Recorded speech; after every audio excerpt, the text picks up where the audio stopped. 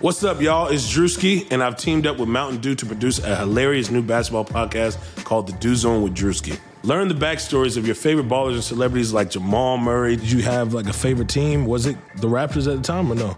Was the Raptors even started around that time? Come on, bro. I ain't that old, fam. You talking like I'm 50. Taylor Rooks, Asia Wilson, and many more. You won't want to miss this. Listen to The Dew Zone with Drewski on Apple Podcasts, Spotify, and wherever you listen to podcasts.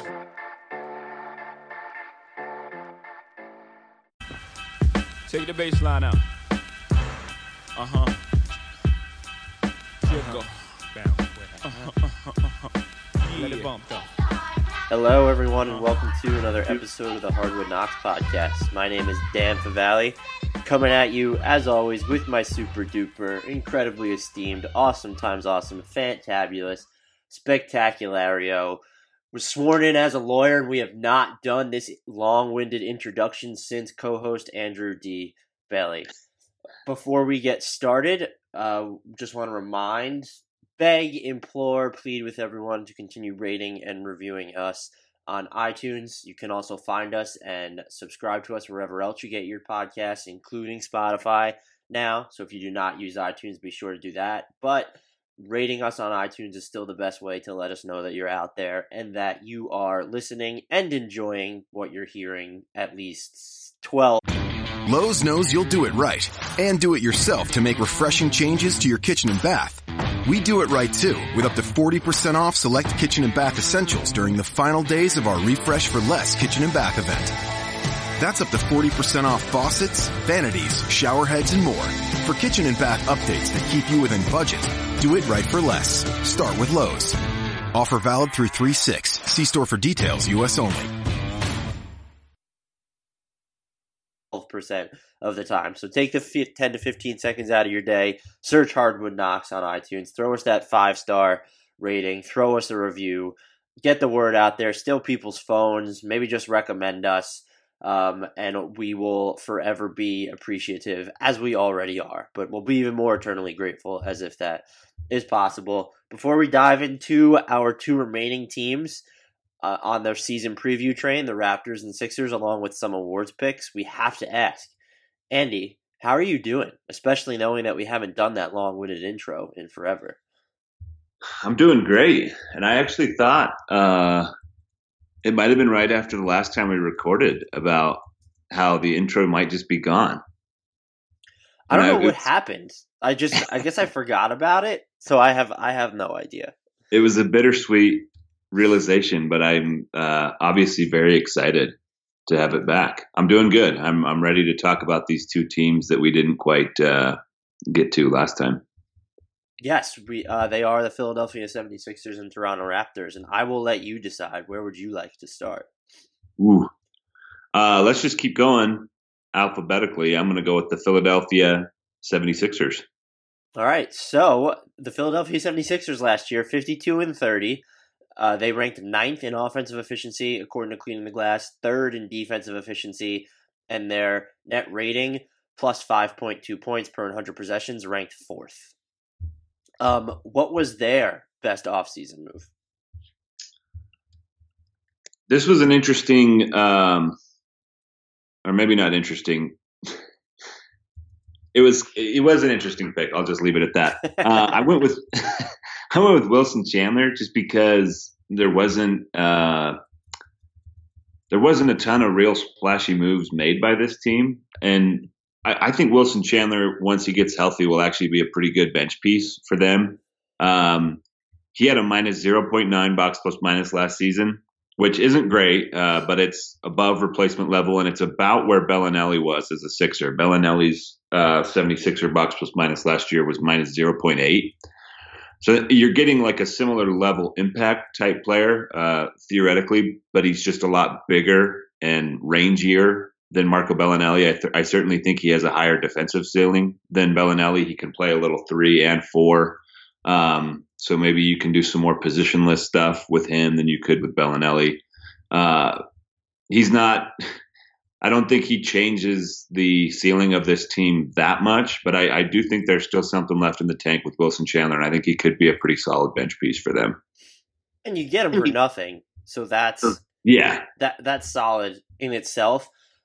He would be the pick as well because, like you said, they really didn't do anything major. But I'm gonna just step outside the box a little bit with it and say I'm impressed and like that they didn't really just try to double down and triple down on having their cap space or having their trade assets. They didn't go out there and overpay for a Kawhi Leonard trade, though that would still be up for debate whether you think they should have been more all in on that. They've yet to really engage on the Jimmy Butler front per multiple reports, and they didn't throw their cap space at just anyone. And would it have been nice to maybe see them try and get a 1-year deal with someone like Tyreke Evans? Sure, but were the Pacers offering more money, or the Sixers had the cap space to, let's say, overpay a Will Barton more than the Nuggets might have been willing to pay him when they were worried about the luxury tax or getting under it earlier in the offseason? And so just because you have cap space doesn't mean you need to burn it. And they're still set up for cap space in 2019, which perhaps makes this an easier decision. But I do think there's always that sort of push and pull to do something when you're dealing with major flexibility. And the fact that they didn't really give into it or give out a bad deal is something that I like. And it even comes back to the Bjelica thing. If they were offering a multi-year deal, maybe he doesn't leave to go to the Kings, but they weren't because they want to preserve their flexibility, and they have. And I like that about them. They've shown maybe they've gone one too far, putting Markelle Fultz in the starting lineup to start the season, but I'm impressed with how forward thinking, not worried necessarily about just this season, but playing the long game. So that forethought that Brett Brown and his staff have had, especially because he spent so long or so much of the offseason in that executive role. Yeah, I think that's the right way to go for them too, because they're so well set up with Joel Embiid and Ben Simmons. I think the right play is to build around them, maintain flexibility until you can make just a surefire sort of strike. And I'm with you. I think that's a really smart approach that they've taken. They will have to show more urgency next year unless they're going to let, I mean, even if they are going to let Ben Simmons leak into restricted free agency, his cap hold is just going to be through the roof. And so this might be the summer for them to really get something done. But still, it was nice forward thinking offseason in that regard for them. What was their biggest loss or worst offseason move or something they didn't do that you would have liked to have seen them do? I'm going to go with the joint loss of Bellinelli and Ilyasova. They both came over mid-season last year, and I think it coincides pretty closely with that tear that they went on down the stretch that got them to the 50-win mark, and they were just a huge tandem off the bench. They played 323 minutes together in the regular season, and Philadelphia outscored opponents by 5.3 points, or 15.3 points, per 100 possessions in those minutes. Huge net rating, obviously. And then it didn't stop there. In the postseason, they played 161 minutes together, and the Sixers were plus 12.8 points per 100 possessions in those minutes. So they were killing teams when those guys were on the floor. I think that's another reason that's going to be a loss is because both of those guys can shoot. And I was going to mention this somewhere later, but spacing could get a little bit weird with this team, especially like you said, they've put Markelle Fultz in the starting lineup, and I think the jury is still out on his shooting. I think he shot something like 20% from three in the preseason, which is obviously on a very, very limited number of attempts. But if you've got Fultz, Simmons, Embiid, who will at least shoot, he just doesn't shoot it effectively. At least he didn't last year from three. You could run into some spacing issues, and those guys off the bench were great for providing spacing, Bellinelli and Ilyasova. So not having that punch off the bench, I know I said that Wilson Chandler can probably replace some of that, but that was a really, really good duo for them last year. And they needed it, and I would go with the same picks. I might have declared Ersan Ilyasova just a little bit more important because of what he does for their front court, particularly if you ever do want to play with Ben, if you want to count in certain lineups where if you want to put Ilyasova at the 5 and Ben Simmons is still your point guard, but he's actually your power forward. Just looking at the height scenarios and the defensive assignments on those on certain possessions, but the bench is, I I was interested to see when I thought Markelle Fultz was going to kind of be leading it. I was interested to see how it was going to fare, and now I just have no idea what's going to happen. Brett Brown has talked about using a different starting lineup to start the second half, which I've never even heard of before. At least not. You've seen teams roll out different lineups because someone's playing poorly or because someone was injured, but on purpose and regularly is not something that I can remember happening. I don't know what to make of the Sixers bench now as a result of Bellinelli and Ilyasova leaving, but I will say this. Their ranks in some of these key categories before February's All-Star game were atrocious. The bench, this is all bench stats, ranked before the All-Star break, 30th in catch and shoot effective field goal percentage, third in effective field goal percentage on pull-up jumpers, which I was impressed by. TJ McConnell was pretty hot from there during that time, but the rest of the numbers I'm giving you are terrible. 23rd in field goal percentage on drives, 20th in effective field goal percentage on wide open shots, 17th in percentage of shot attempts that went uncontested, and dead last in points scored per 100 possessions. And Bellinelli and Ilyasova were a big part of bringing some of those numbers up. And when you look at kind of their efficiency on pull-up jumpers, their ability to create wide open shots, who right now outside from TJ McConnell is going to do that? It was a question mark when Markelle Fultz was thought to be leading the second unit, and they'll still do. Brett Brown does some drastic staggering, so I'm sure Fultz will see time with the second unit, or we'll see very few lineups that don't have two of the starters in it. Maybe Dario Saric gets a little bit more me time away from Ben Simmons and or Joel Embiid. There are things they can do, and they're definitely talented enough at the top, but depth, like you said, is kind of weird for this team, and the spacing, as you said, could be too, which is if this team goes belly up, and I don't mean wins only 35 games, but if they're not the team, that third best, fourth best team in the East that everyone thinks they're going to be, I would have to imagine that depth and offense are the primary reasons why. Yeah, and maybe Brett Brown is thinking that JJ Redick can replicate what Bellinelli did off the bench, and that's part of why he moved him there.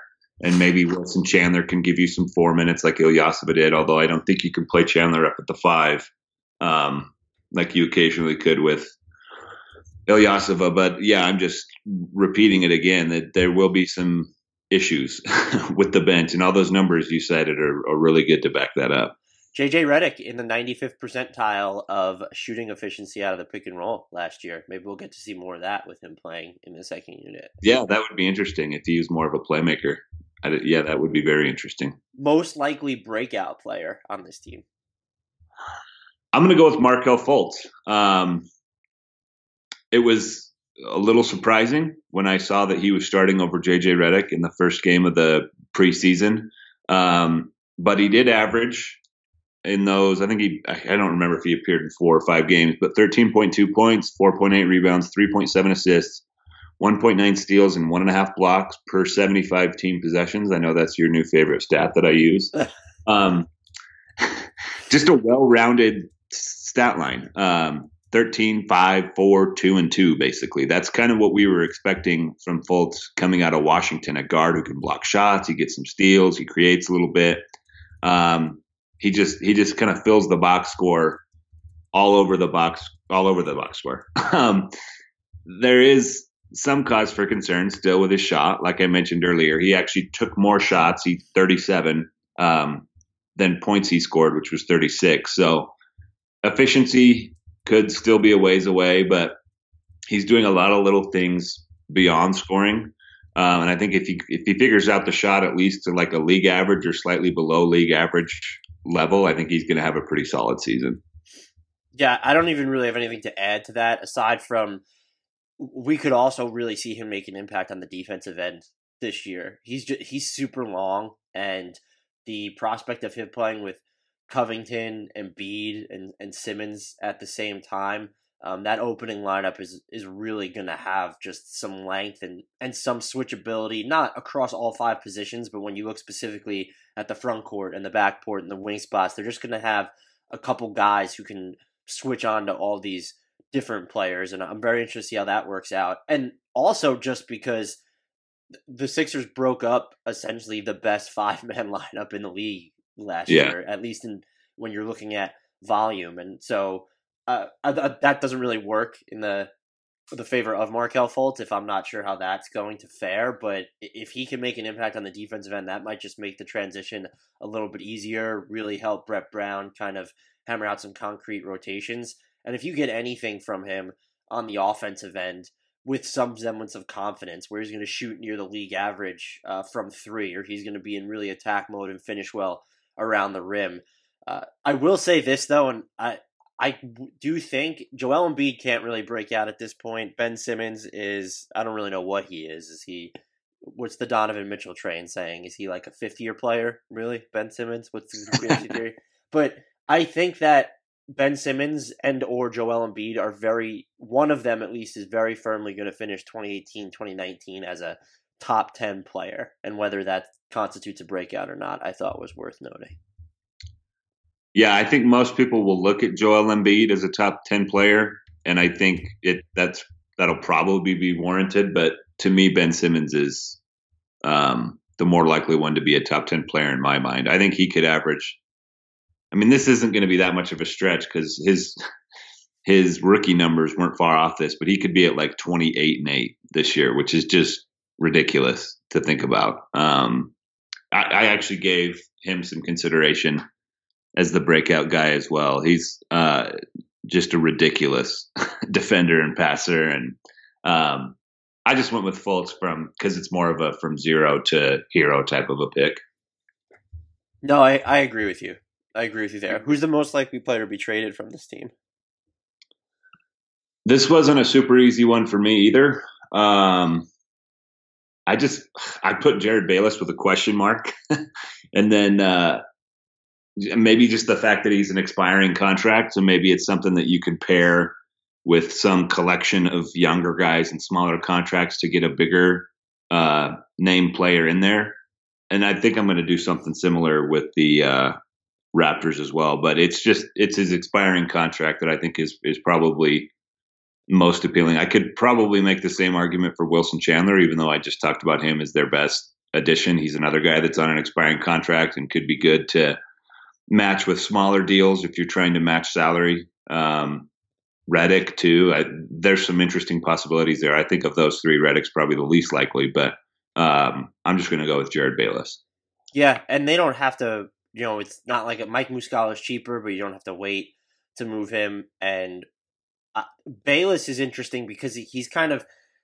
You can move him in more scenarios if some team's looking to cut salary and you're not as worried about eating into your 2019 cap space. His expiring contract is all of a sudden just this asset if you're willing to pair it with a pick. If we're sitting here and we're going to say the Sixers are going to make a high impact move before the trade deadline, then you're probably looking at a Covington or a Saric is just the most likely player to be traded because they're the nice centerpiece for any particular deal. But I don't know that this team is going to go that route when you look at what's kind of happened since the end of last year, whether it was trading away Mikal Bridges to get Zaire Smith and that 2021 first round pick, which was another move that was definitely forward thinking about the future. So I agree with you on the pick with Bayless. I don't think this team is particularly likely to make any major shakeup. If they weren't going to get in on the Kawhi Leonard festivities or all in on them over the offseason, I don't know which player is really going to catch their eye right now. Of course, as the season develops, you never know. And who knows, also, maybe Kawhi Leonard ends up back on the trade block if he tells Toronto he doesn't want to resign there. Yeah, that would be interesting if he got... I'm here for the chaos. I both think I know Toronto fans get mad when people say this, but I do think the Raptors, this isn't what they get mad at. I think they have a better shot at keeping him than people initially gave them. However, it would not surprise me if there were just rumblings or he made it clear that he still wasn't going to stay by midseason, and Masai Ujiri's just like, well, we're going to see what we could get, anything for this guy, because we know he's not coming back. At the same time, maybe they might just let it ride out because they acquired him probably with the intention of losing him and might see that extra half season as still a nice length of time to turn him if he hasn't already. But I think that could become an issue, as happy as Leonard seems there now. But we are not talking about the Raptors. We're talking about the Sixers. Will they have a better defense or offense? I went with defense. They were better defensively last season, they lost those two big offensive boosts off the bench, like I mentioned in Bellinelli and Ilyasova. I also mentioned the spacing could be a potential problem for the offense, but on more of a positive note, you mentioned this already. They have a pretty high defensive ceiling. Ben Simmons is a nightmare for opposing point guards to try and go up against because he's just so long. He can move side to side with just about any point guard. Then there's Markelle Fultz, who came into the NBA with a great profile in terms of steal and block percentage, and he showed a little bit of that in the preseason. Everybody knows the kind of defender Covington is. And then Joel Embiid is like a defensive player of the year contender, anchoring it all. So they have a very, very strong defensive core there, and I think they're going to be one of the better defenses in the NBA. I think that's the right pick as well. We're not really disagreeing on this preview at all, which is disappointing. No. I want to see if we're going to get to a bunch of, particularly now that Ilyasova is gone, and maybe you don't because that's how you sort of view Muscala, but I want to see if we get to more Ben Simmons at the 5 lineups, just because Muscala is not going to be that guy with Ilyasova's switchability. And he doesn't really even have Ilyasova's like jump shot resume, and nor does Ben Simmons, I'm saying. But to put Ben Simmons at the 5 when Embiid's on the bench and just surround him with, I mean, maybe it's Covington and Fultz and maybe McConnell and Sarge, like Derek or Chandler throw in there, they could make a lot of interesting defensive combinations. And I'm wondering if anything good comes from Ilyasova leaving, it could be that we get to more of Ben Simmons at the 5 in Philadelphia. Simmons at the 5 would be amazing. I am all here for that. Playoffs or not for this team? That is an absolute yes. What is their yes for me as well, obviously. What is their ceiling to you, looking at wins or where they'll finish in the conference and fall out of the playoffs? I think they could get to mid-50s. So a 4 or 5 win improvement potentially on last season. And then I would not be shocked to see them in the Eastern Conference Finals. They're one of, I'd say, 4 teams that I think have a realistic shot at representing. Did I say Eastern Conference Finals? I meant NBA Finals. They're one of 4 teams I think have a realistic shot of getting all the way to the NBA Finals. I'm mostly with you. I think I'm putting their ceiling at the Eastern Conference Finals. I don't think we both had them 3rd in the East when we did our over-unders. I might be inclined to put them behind the Bucks at this point. I'm not sure. For some reason I've soured on them. Maybe I'm too worried about Markelle Fultz. I definitely could see them making it to the Eastern Conference Finals. When you look at what Toronto and Boston have, and maybe even Milwaukee, I'm not sure that the Sixers are there yet. They might be another year away from being in that Boston Celtics conversation at least. And again, if Ben Simmons isn't going to expand his range, he becomes quote-unquote solvable for certain defenses. And when you look at the way Toronto should be able to defend, the way Boston can defend, it could be a little bit of an issue there. But I'm with you otherwise. Mid-50s, and they definitely do have a shot at reaching the Eastern Conference Finals. That would bring us to the Toronto Raptors, who did nothing this offseason, didn't trade for anyone important. Last year, they finished 59-23. Their vitals per cleaning the glass, 3rd in offensive rating, 5th in defensive rating, 2nd in net rating at plus 7.9. What was their best move of the offseason, Andy? I had to think long and hard about this one. I'm going to rattle off some Kawhi Leonard career. Greg Monroe? Oh, wow. That was surprising. I kind of like the Greg Monroe deal, but maybe we'll talk about that another time. Among players with at least 10,000 career minutes in the NBA, Kawhi Leonard is 11th in NBA history in career win shares per 48 minutes. He is 11th in career box plus minus. In career or playoff box plus minus for a career. And the minutes qualifier in this is 1,000 instead of 10,000. He's 11th again. Career playoff box plus minus. And then in career playoff win shares per 48 minutes, the only players in NBA history who are ahead of Kawhi Leonard are Michael Jordan, George Mikan, and LeBron James. the Raptors got not just one of the best players in the NBA right now, as long as he's, I'll add the caveat that everybody's been adding, as long as he's healthy and committed. They got a guy who to this point in his career has been one of the most effective and impactful players we've ever seen. And they added that to a team that, like you said, won 59 games last season. All this love for the Boston Celtics, I think, is warranted. But I'm a little bit confused why so many people have seemingly stepped off the Toronto Raptors bandwagon, because this team, I think, just got so much better, and it was already the best team, at least regular season wise, in the East last season. He is a significant upgrade over DeMar DeRozan, and I think they're going to be a potential juggernaut in the East. Yeah, it's kind of a no-brainer there. And you just look at all the different things he opens up for them. Is now their small ball lineup shouldn't really have as much trouble rebounding, because he's a pretty good rebounder for a wing. He does take a lot of the same shots that DeMar DeRozan did. They both feast on mid-rangers, but he's always hit them at a higher clip, essentially, than DeMar DeRozan. Better catch-and-shoot player, obviously, from three. In 2016-2017 with San Antonio, he had the look and feel and makeup of someone who was hitting pull-up threes. To kind of just add that with Kyle Lowry, Fred VanVleet, Delon Wright, OG Anunoby, Danny Green, CJ Miles, just so much wing depth on this team. Pascal Siakam, not a wing, but has some nice portability on the defensive end.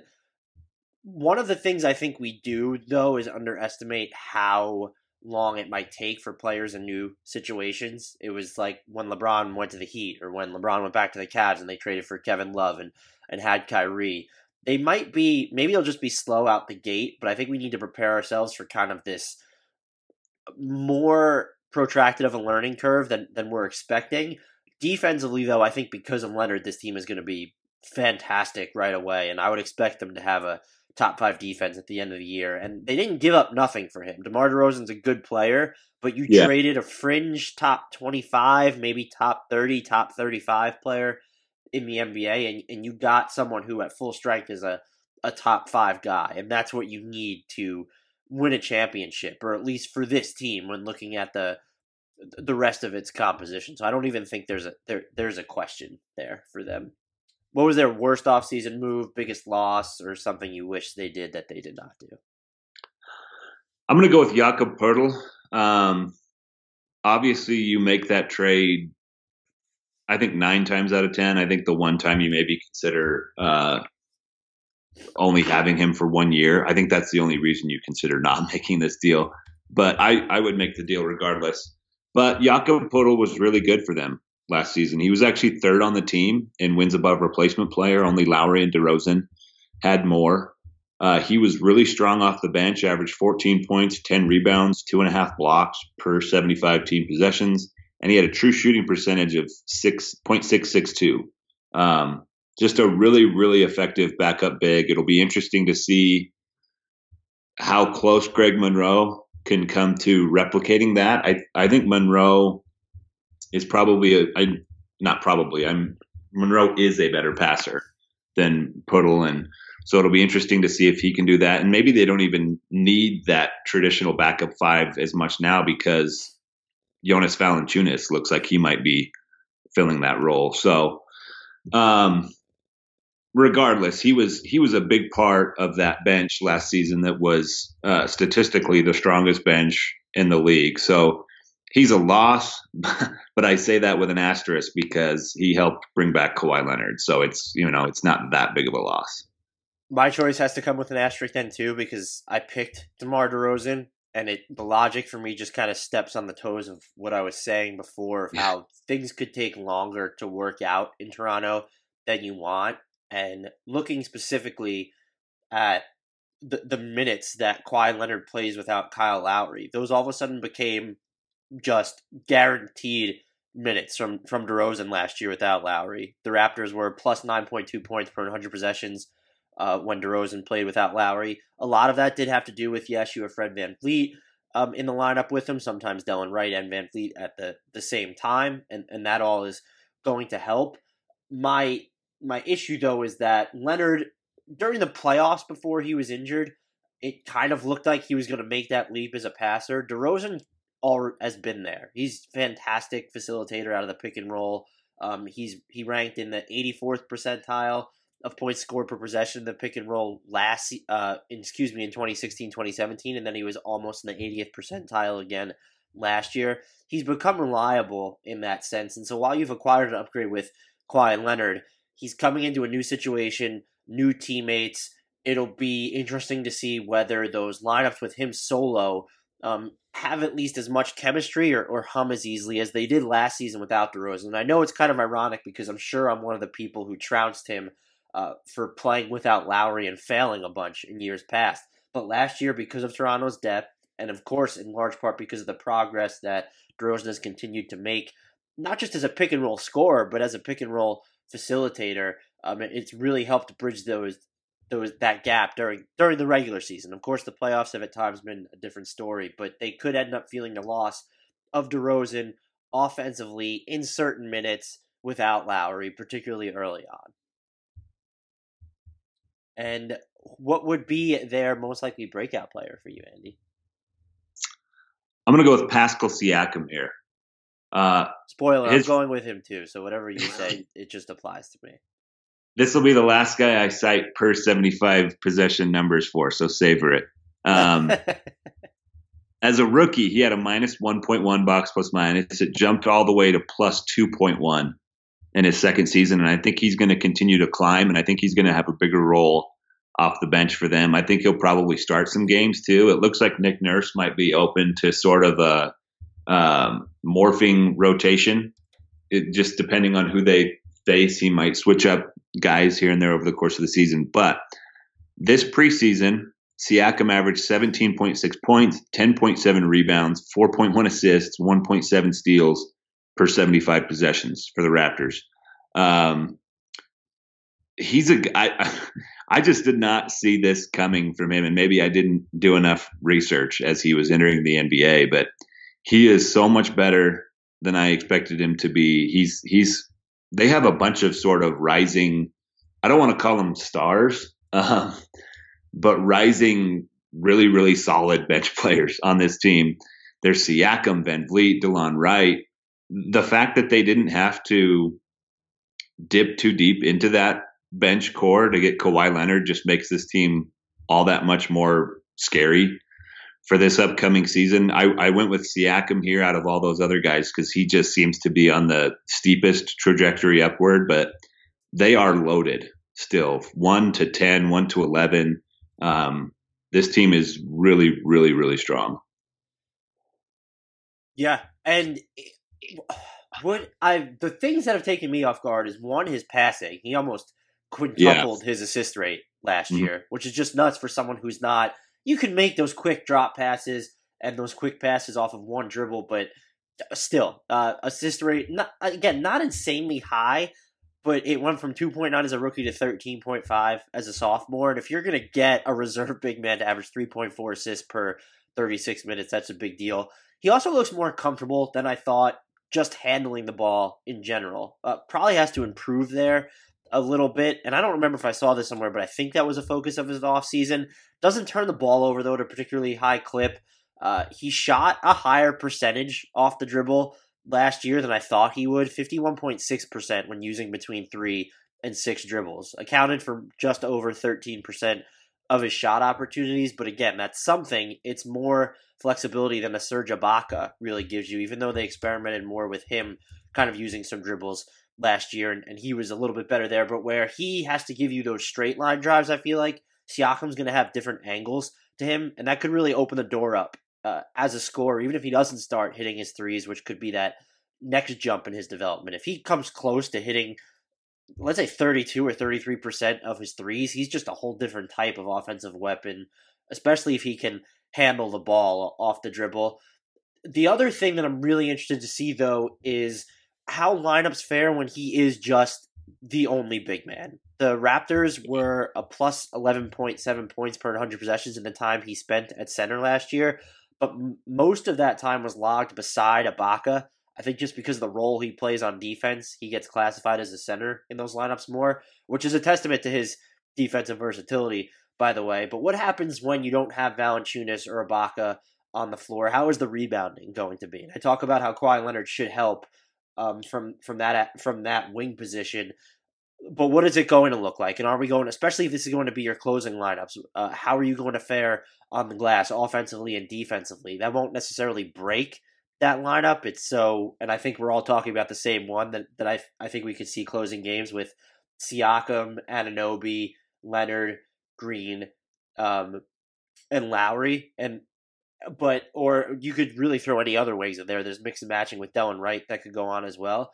But if he's going to be your only big and going to start some games or close a bunch of games without Ibaka or Valanciunas on the floor, let's see if the rebounding will kind of hold there. Because the Raptors were fine when he would play with Ibaka, but the sample size just isn't there for him without Ibaka to see what that's going to be like. But he's better than people realize right now, and it wouldn't surprise me if he enters the most improved player conversation. That's how good I think he can be.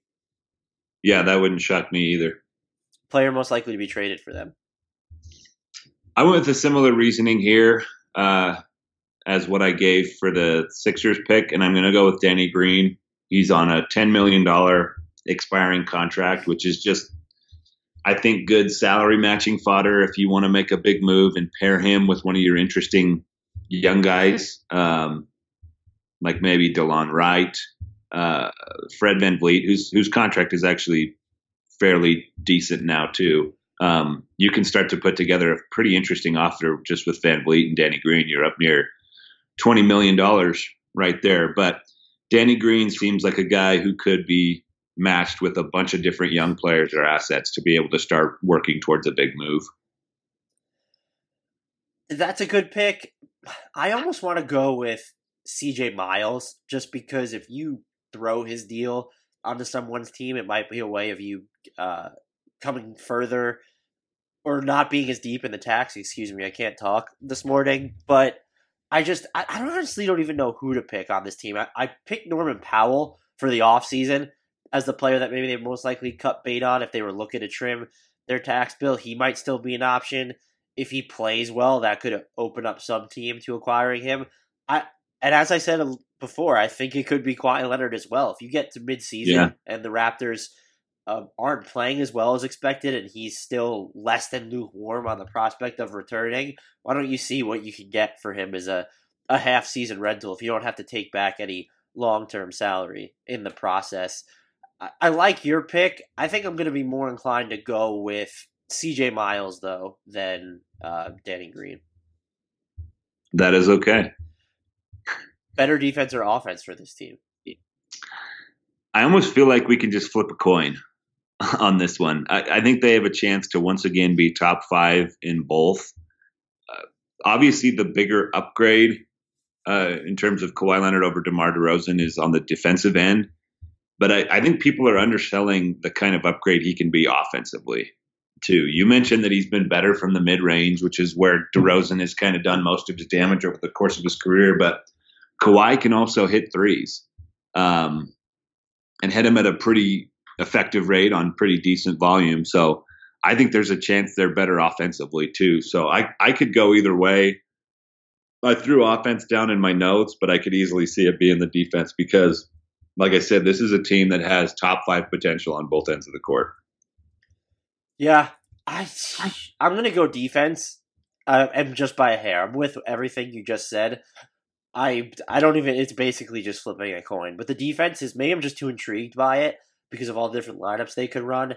And I'm wondering if Nick Nurse is serious about kind of shape-shifting his starting lineups. I wonder if that could have an adverse impact on the offense for a little bit, whereas it might be easier to transition to defensively. Yeah. But all their versatility, and again, the wing depth on this team.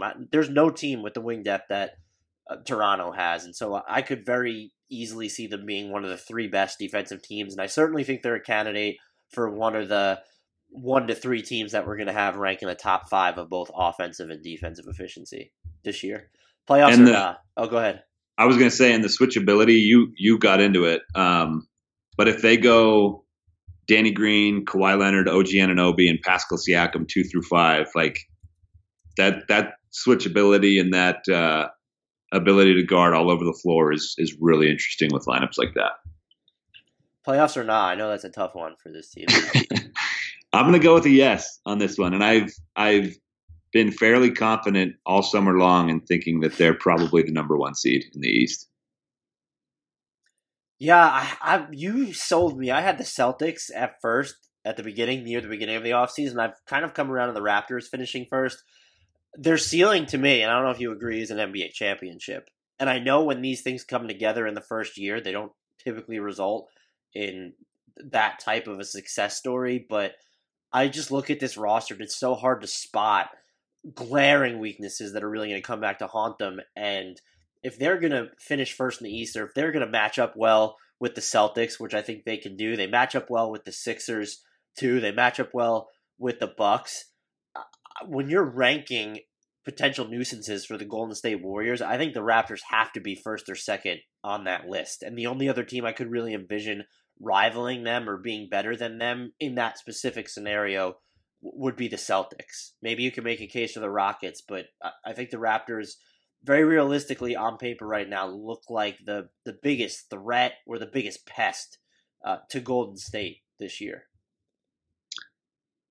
Wow, I did not see that coming. I don't think I can go quite that far. I think they can certainly make the NBA Finals. I don't think I can pick anybody to beat the Warriors. I wouldn't pick them. Question, go ahead. But if you had to pick a team that was going to beat the Warriors in a 7-game series this year, is my point. I don't know if you're not going to pick the Raptors or the Celtics. Maybe you could pick the Rockets. I would be, if you told me I had to pick a team that was going to beat them, I would grapple over the Celtics or the Raptors. I would probably go Raptors at this point. And maybe I'm again falling victim to that on paper look, because we've only seen it in action minimally for the preseason, and these things do typically need a learning curve still. This roster is well-rounded, it's deep, it's scary, and the switchability, we talked about Boston last year, we'll talk about them this year, but Toronto might be even more malleable on the defensive end than Boston now. I was ready to dive headfirst into this take before last season. Fully healthy, do you take Kawhi Leonard or Kevin Durant?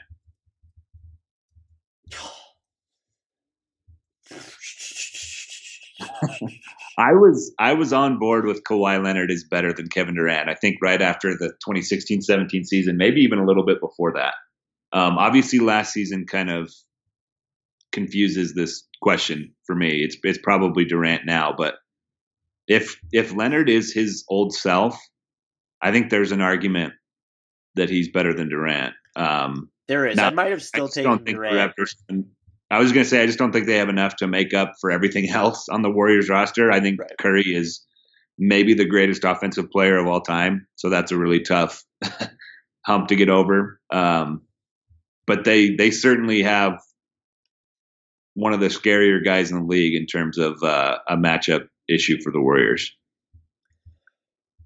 That's still kind of a tough question if you want to assume Leonard's at full strength. I think I would still go Kevin Durant, but I'm not the least bit confident in that take. I think they're super close, closer than maybe a lot of people realize. Are you ready to move into some year-end awards? Let's do it. Rookie of the Year seems like a good place to start. I have a feeling I already know your pick. I'm going with Luka Doncic.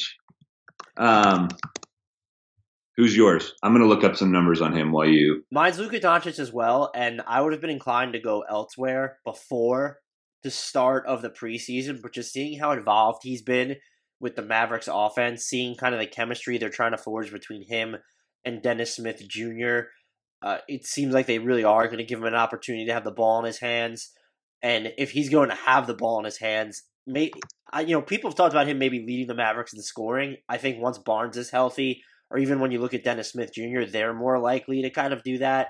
But he just might be this jack-of-all-trades superstar for them. And that's just watching him. The shots that he's able to hit, a lot of people have talked about how low his release is. It doesn't really matter when he's 6'8", and the time that he'll get on some of these wide-open looks, the way he's able to create off the bounce for himself and for others. He's lived up so far, just being able to watch him more in the preseason in an NBA setting with NBA spacing. He's lived up to that hype thus far. And I'd have Trae Young as my runner-up. I threw in runner-ups for some of these, but because I think he's one better than people expect, and he'll have the opportunity in Atlanta. My Trae Young take, by the way, is there's a lot of, I know Stephen Curry's the comparison, but when you look at the way he drives to the basket with just all, like his body's going in all different directions, he reminds me of Kyrie Irving a little bit.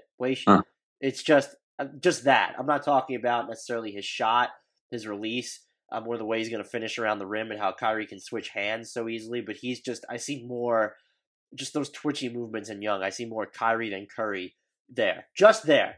Anyway, digressing. I just think Luka is fantastic, and if the Mavericks are going to play him, he's going to win Rookie of the Year, and that's just where I'm at. So I lied. I am going to cite more per 75 possession numbers. Luka this preseason, 18 points, 6 rebounds, 4 assists per 75 team possessions, and a true shooting percentage of 62. He's just going to be a really solid, well-rounded playmaker for them. And he's been a little bit better from 3 than I thought he'd be. Obviously, super, super small sample because it's just the preseason, but he's been great. I picked a runner-up too. I think Trae Young's a good pick, and that would be super interesting for the sake of narrative if they were 1 and 2 in Rookie of the Year after being traded for each other. They're going to be compared to each other a lot, at least for these first couple years. My runner-up was DeAndre Ayton. I think he was better in preseason than I thought he would be too. I think he's a guy, given Phoenix's roster, who could get a ton of shots and a ton of rebounds and end up averaging like 16, 17 points, 10, 11 rebounds a game. I think he's going to get pretty strong consideration too. Yeah, I think I just don't trust the Suns, but I don't think you can go wrong with the – Or should you? I don't think you can go wrong with the number 1 pick. Who's your most improved player? My wife, I asked her about this last night. She said JaVale McGee, which I thought was actually kind of interesting because he's going to have to start for the Lakers. He's going to catch a ton of lobs from LeBron. But I'm going to go with the homer pick and say Dante Exum. I'm ready for the Dante Exum breakout to finally happen. Now, 5 years into his time in the league, the only players last season who scored more points per possession than Exum on the Jazz was Donovan Mitchell and Rodney Hood. If he gets, say, 25 minutes a game, and a lot of those are going to have to come on the wing, I think he's a guy who could be a sneaky contender for this award and maybe even 6th man of the year. Who's your runner-up there? I went with JaVale. I'm going to go with Shelby on that one. All right. That is a take from you and If Shelby. he averages like mid 20 minutes, couldn't you see him averaging like 12 points, 9 rebounds a game? JaVale McGee's not going to get most improved player votes. And shooting like high 60% from the field, and tons of eyes are going to be on the Lakers all season long. They are going to be a media darling this season because of LeBron. You are not talking me into JaVale McGee, but I'm sorry. I've talked somebody into it. I guarantee you that. Anyway, my pick. So I have Brandon Ingram, and he's probably become a cliche pick now. So I did pick a Laker. So Lakers fans can't get too mad. He was really good to finish the season last year. Over his 25 games, he averaged 16 points, 5 rebounds, and 4.8 assists while canning 47.1% of his threes. A stretch in which he was largely used as the Lakers' offensive safety net because Lonzo Ball during that time was in and out of the lineup. This isn't a matter of he has LeBron, his life gets easier, though I think that's part of it. I honestly just think he's this much of a monster, and he's going to be very good. Zach Lowe said this on his podcast or a few podcasts ago that if you asked him the over-under on All-Star appearances and set it at 2.5 for Brandon Ingram, he would take the over, and I think I would go there as well. And so there's some work that he really has to do, probably on the offensive end more than the defensive end, where he's more disruptive than people give him credit for now. He can kind of stop short, and to me he has a great feel for the game and can reach his spots, but there's a lot of time where he just bails out of plays. too early, or he gets kind of tunnel vision and settles for these pull-ups when he might have someone open on the peripherals and in the corners. I don't know if that's really just a court vision thing for him, but he's going to be ridiculously good, and whether it's this year or next, but I think the leap is going to come this season. And my runner-up, I think you could guess, would be Taurean Prince, who was just a monster for the Hawks to end the season last year. He showed that he can be that secondary pick-and-roll ball handler. He worked on his handling this offseason, he said publicly, and he's shot the ball really well in the preseason. Taurean Prince's shooting slash in the preseason, 55.9, 53.3, 87.5. Just 4 games, but that's someone who, with Trae Young and having someone like him setting up Prince, and just better spacing in general, probably compared to last year, and a lot of that has to do with Dennis Schroeder not being there. I could see Prince really just making serious waves in the most improved player discussion. I have more numbers for you before we move on. Just JaVale McGee numbers. 19 points, 11 rebounds, 3 blocks per 36 minutes this preseason for JaVale McGee. I'm telling you, if he averages mid-20s, he'll be close to a double-double. And they're going to have so much attention this season. And he's not my pick. I just don't think it's crazy. I'm willing to put money on that JaVale McGee doesn't finish in the top 5 of most improved player voting. I might even go top 10, top 15. I don't see the logic. It's fine that he has to have a bigger role in Los Angeles and maybe he'll be better. Most improved we're talking about leaps. JaVale McGee isn't making a leap this year. I can't wait. I cannot wait. Who is your 6th man of the year?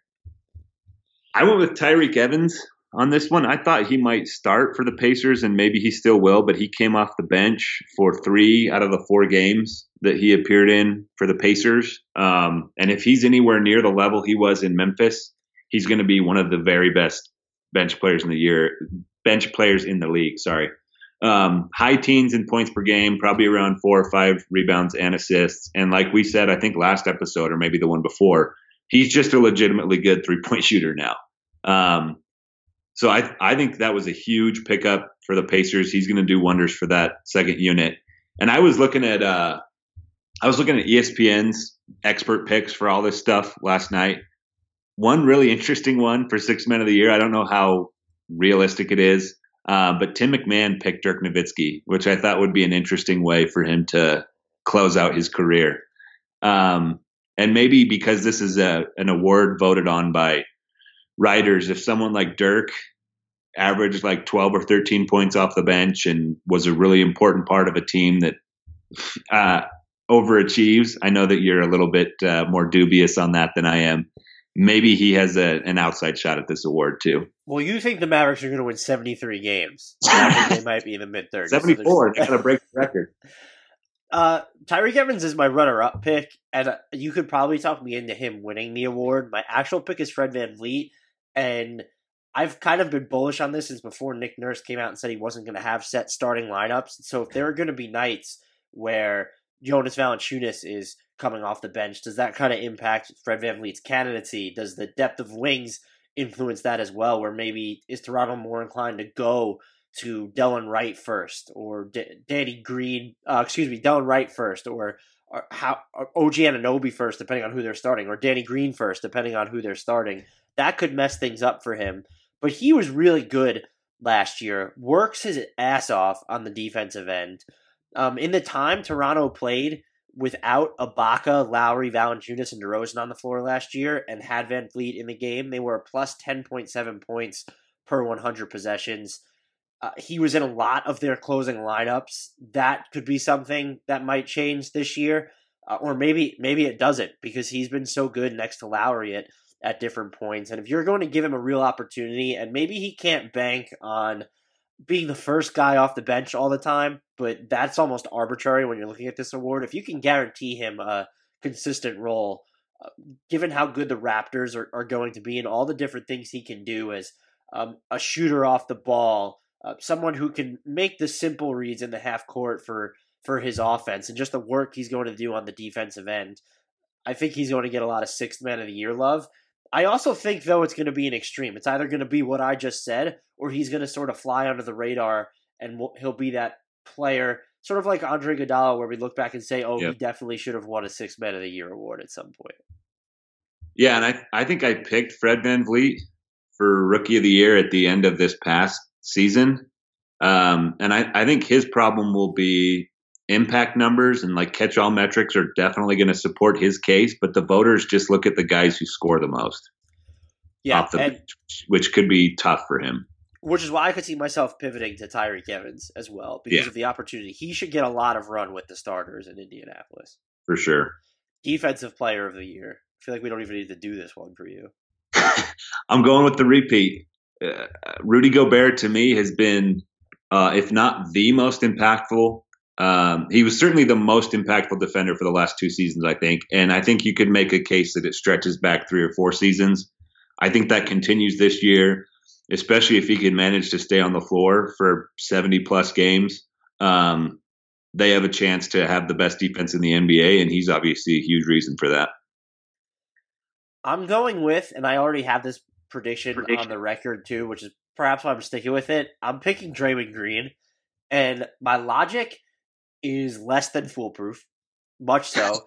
Golden State fell out of the top 10 of points allowed per 100 possessions last season. They're not particularly likely to play hard during the regular season if there's another phone-in job on the horizon, or if that's overwhelmingly likely. Draymond Green isn't going to receive that love if the Warriors are that far away from being a top 5 defensive team. That said, there's just something about this year and Draymond Green and the Warriors' future that makes me think we're going to see a little bit more from him. Looking at his effort overall, he was mad that he was second team all defense. We know that this could be Kevin Durant's last year with the Warriors. There's just been so much chatter there, and maybe that kind of compels Green and the rest of them to really make the most of this year. He's also just so good, and if he gives you even 75% of his effort, if the Warriors improve as a whole defensively, they could still be one of the league's 2 or 3 best defensive teams. And if Draymond Green is going to create this enemy, which he is the leading authority on the Warriors in creating these enemies, if he's going to go against this perception that he was underrated last year somehow defensively, I could see him just being an absolute monster. The catch-22 is, not only do the Warriors not try during the regular season, which could hurt him, I'm wondering if having DeMarcus Cousins back eventually, looking at even some of the center options they have now with Kevon Looney and Jordan Bell, is that really going to kind of cap Draymond Green's defensive value because we won't see as many minutes with him as a small ball 5. The Warriors also weren't good defensively in those minutes. When Green was at center last year, their defensive rating was almost 117. I'm just going to step out on the limb, though, because of what the league values most in its defense still. He really embodies it, and I think there's going to be a motivation, and if there's not, I think he'll create it to be a lot better on that end of the floor. Rudy Gobert is basically my 1B, and I fully recognize that he could probably repeat just as easily. If you were to tell me that, if you told me right now Golden State isn't going to finish in the top 5 of defensive efficiency, my pick would be Rudy Gobert, and I'm not sure I would come remotely close to picking anybody else, including Anthony Davis, who has kind of been a popular pick, but I worry a little bit about how New Orleans is going to defend with the way that it wants to play offense for an entire year this season. Yeah. My runner-up, by the way, would probably be Kawhi, because I think Toronto could have a really scary defense too. It's weird that I didn't pick him and I'm so high on Toronto's defense. Probably says a lot about my bottom shelf analysis. Yeah, no, it doesn't. But he'll certainly be, I think he'll be in the conversation at some point. Coach of the year. There's a few different guys I thought about with this one. Quinn Snyder would be the homer pick. And I also think coach of the year a lot of times operates as it's this guy's turn sort of a thing. Uh-huh. And I feel like voters might get that feeling with Quinn Snyder just because he's done such a good job there the last 2 seasons. And if they keep that going, I think he'll certainly get a look. Mike Budenholzer was another name that I wrote down just because I think there could be a pretty significant leap from Jason Kidd to him. And then obviously Brad Stevens is going to have to be in the conversation too. I think the way that he got shut out last year was just crazy to me. He was ridiculous last season to take them where he did with all the injuries that Boston had to go through and with very I'm not going to say very little offensive talent, but kind of weird offensive talent at times last season. Maybe that's a slight to Al Horford and Kyrie Irving when he was healthy, but he made a roster that should not have. I just, looking back, don't think that team should have won as many games as it did. And his coaching was a big part of that. I'm almost talking myself into Brad Stevens right now as we're recording, but I'm going to go with another homer pick in Quinn Snyder. That's 3 Jazz players, by the way, Jazz people. Wow, yeah, most improved Dante Exum, defensive player of the year Rudy Gobert, coach of the year Quinn Snyder. It's all coming out. If Brad Stevens, is he your runner-up pick? Call it like a tie between Stevens and Budenholzer. I could see any of those 3 guys going. This one's kind of hard for me to pick, this coach of the year. Quinn Snyder is my runner-up pick. My coach of the year pick is Greg Popovich. I am more convinced than ever following Leonard's departure, not saying it's going to be good for the team, but following the Lonnie Walker injury, the DeJounte Murray injury, now the Derek White injury. Yeah. I still think the Spurs are going to be right there in the playoff conversation. I know typically you need to be the coach of a fantastic team to win, but if these Spurs are right around where they were last year, and they're going to make it to the playoffs, and they're going to win 47, 48, 49 games, I could just see him being a shoo-in. And yeah. I'm going to step out on that limb as well. If this Spurs team, by the way, gets to 49, 50 wins, we should just put a lock on it. It's just... Yeah, that's probably true. And who's to say, maybe they'll bottom out, but I don't think they will. I have that much faith in Popovich, and I still think that they'll be... I'm more concerned about their defense than their offense, which maybe is probably where we should be at this point. I think they'll be able to find ways to create space with Aldridge and DeRozan at the same time. And if they're going to play as slow as they like and they're good at getting back in transition, maybe they'll be able to just settle themselves in defensively. But I'm making bold predictions here for every team, and you're just making bold Jazz predictions. So there we go. I'm hoping they play DeMar DeRozan at point guard, by the way, as you rattled off all those guard injuries that they have. I think I texted you as soon as the White injury hit, and I was like, point guard, DeMar DeRozan and point guard lineups need to be religion in San Antonio now. Yeah, and I don't think that's going to be that uncommon in a few years. Like, Devin Booker should be the point guard in Phoenix. James Harden was the point guard in Houston before Chris Paul got there. It's going to be like 6'6" to 6'10" guys 1 through 4 here pretty soon. Who's your executive of the year? Dennis Lindsey, just joking. I went with Masai Ujiri because I said this over and over while we were talking about the Raptors. I think they're going to be a juggernaut in the East. I think they could win 60 games. And it's not just for getting Kawhi Leonard. I think he deserves some recognition for building such a ridiculous bench over the last few years too. He's put together a team that was, I talked about this a lot last season. They were almost like 2 different teams. There was a team that was built to compete now, and then there was this sort of budding core beneath them that even if they lost a couple of those main guys like Kyle Lowry or DeMar DeRozan, they would still probably be okay because they were just loaded on the bench, and all those guys on the bench were and are still young for the most part. I think he's built just a really, really strong, deep team in the East. So I went with Masai Ujiri. And then I think Rob Pelinka / Magic Johnson will probably get some looks for this just because when you add the best player in the world, it's certainly going to do a lot for your team. So I think they'll get some attention, but my pick would be Masai Ujiri. My pick would be Masai Ujiri as well. It's weird that the Lakers signed LeBron James and I would not pick like a Pelinka / Johnson type deal. I don't think I would, but I think they're going to get a lot of attention. They will. My runner-up would be Sam Presti, just because of what he was able to do over the offseason.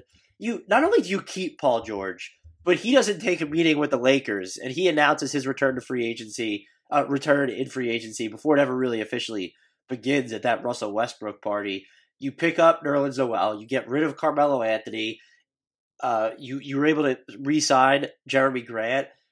What really could define his case is how well the Dennis Schroeder acquisition works out. If that does work out and the Thunder are better or they look like a remote threat in the West once they're at full strength and Westbrook is healthy, you could probably talk me into him being first. But Ujiri to me seems like it's like you said, it's not just that he acquired Leonard, it's that he's been kind of building this bench for a while. You keep Van Fleet.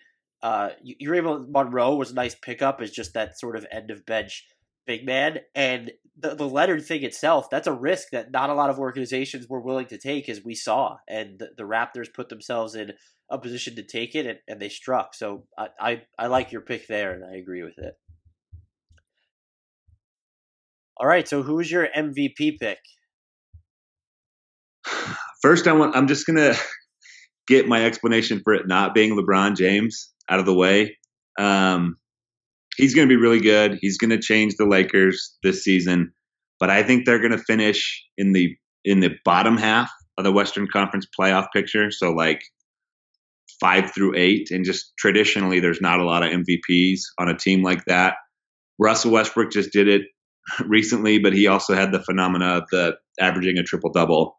My pick is going to be Giannis Antetokounmpo, who I was laughed at for picking as my Milwaukee Bucks breakout a couple episodes back. As you should have been, but carry on. I think Coach Bud is going to do wonders for his game. Their offense is going to be so much better. I think he averages high 20s in points. He averages, if not double figures in rebounds, close to that. And I think he could average 6-7 assists. And they could finish top 3 in the East. So I think he's going to have a strong case. And my runner-up here is Anthony Davis, just because if he's anywhere near the numbers he put up after DeMarcus Cousins went down last season, he's going to have a really strong case too. Talk about the lack of variance on this podcast. Both of my picks were yours. Giannis Antetokounmpo for MVP, Anthony Davis for runner-up. The reason, to me, there's a chance that Davis finishes this year as the second or third best player in the NBA. I wouldn't pick him because I'm not confident in the Pelicans being good enough for him to win this award. And I think part of what goes into it, whether you want to get into the win-loss politics or not, you do kind of have to base your prediction on who also has the best chance of winning. And Giannis's Bucks have a way better chance of finishing top 3 in the East than Davis's Pelicans have of finishing third in the Western Conference. And that's basically what did it for me. The other thing, though, is watching the way the Bucks played on offense this year during the preseason under Bud. It seems like their shot profile is going to not just change, but be drastically reinvented, essentially. And if you're going to give Giannis Antetokounmpo more space to work with, it's never going to matter if his jumper really comes along. And now, all of a sudden, with Ilyasova, we might be able to see more things from Giannis defensively when you pair them together in the front court at the 4-5. Absolutely, I think this team, I'm higher on them than I was probably even 10 days ago. Also, they finished, as a note, first in offensive efficiency during the preseason. Take that for what it is because it's the preseason, but the Rockets were second, so just throw that out there. Giannis is going to have a monster year, and I think he has the right coach now to really unlock him and the play style around him that's going to really prop up his own output. And if the Bucks are going to contend for a 3-4, maybe even a 2 spot in the Eastern Conference, he would become a near shoo-in should they get that high. And then Davis is just, for all the reasons you said, Cousins is gone, monster after that injury last year. I would imagine he'll do something similar, if not more, this year. And if the Pelicans do kind of surprise people and flirt with that 50-win mark, then maybe he becomes the odds-on favorite. Before I wrap it up, one more Jazz Homer point. ESPN stats guy Micah Adams had Donovan Mitchell as his MVP dark horse. I'll just leave it at that. Just wrap it up, Andy. Come on. Once again, thanks everybody for tuning in to another episode of Hardwood Knocks. If you want to gripe or if you want to celebrate any of our takes from this podcast, you can find Dan at Dan Favale, Favale on Twitter. I'm at Andrew D. Bailey. The show is at Hardwood Knocks. The sponsor is at NBA_math. As always, we appreciate ratings, reviews, subscriptions. We appreciate when you share the show with your friends on Apple Podcasts or Spotify or wherever they listen to podcasts. We sincerely appreciate those of you who tune in each and every episode. It's still a little surreal to me that people do that. It's really awesome, and we appreciate that. And until next time, we leave you with the shout out to Beno Udrih and Kyle Anderson. Sugar Ray Leonard, Roberto Duran, Marvelous Marvin Hagler, and Thomas Hearns. Legends, whose four-way rivalry defined one of the greatest eras in boxing history. Relive their decade of dominance in the new Showtime sports documentary, The Kings, a 4-part series premiering Sunday, June 6th, only on Showtime.